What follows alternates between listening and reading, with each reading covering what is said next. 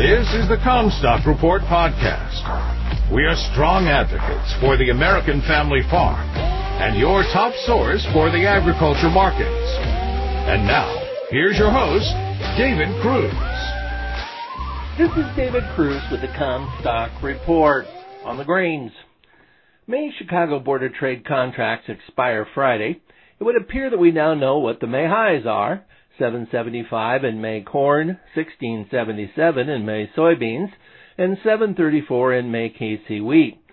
These are candidates to be spring highs, but they're also the first place the July contracts will revisit if there are any serious weather concerns that arise this summer.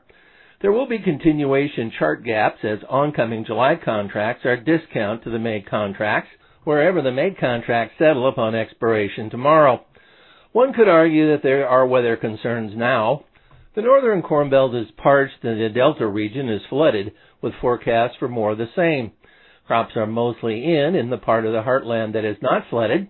They would be in great shape planted early if they get rain. I think that there will be stand issues in the drier areas without moisture soon. We have not experienced that in the Corn Belt in recent years. As I have noted, we have had very little subsoil moisture to sustain the crops and support development without extremely timely, adequate rains.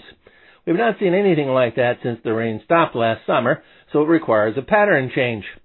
Cool Pacific Ocean temperatures off California instead portend a lack of Corn Belt moisture ahead for the northwest half of the Corn Belt that doesn't catch the moisture flow from the Gulf.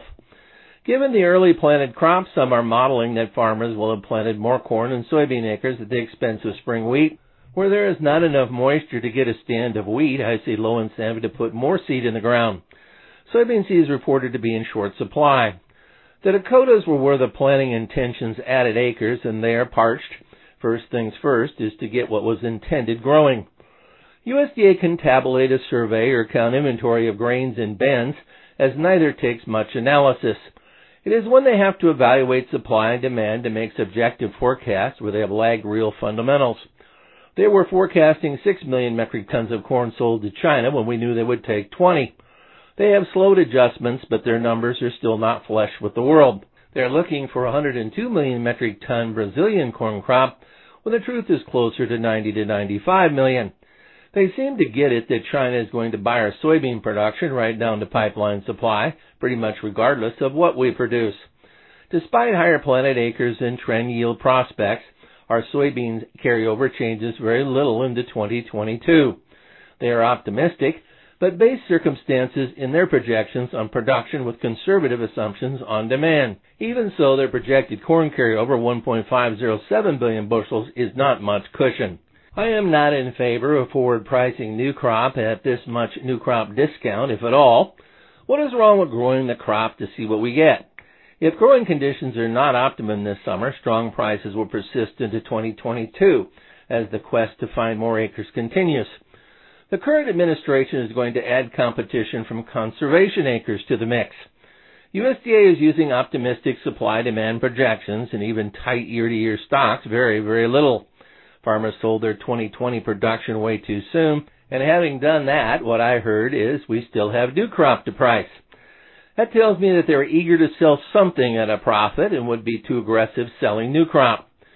We have a long growing season ahead of us, and I think that there will be weather scares, if not an actual weather event ahead.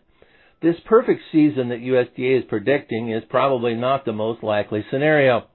Balance sheets deteriorate very quickly without that perfect growing season.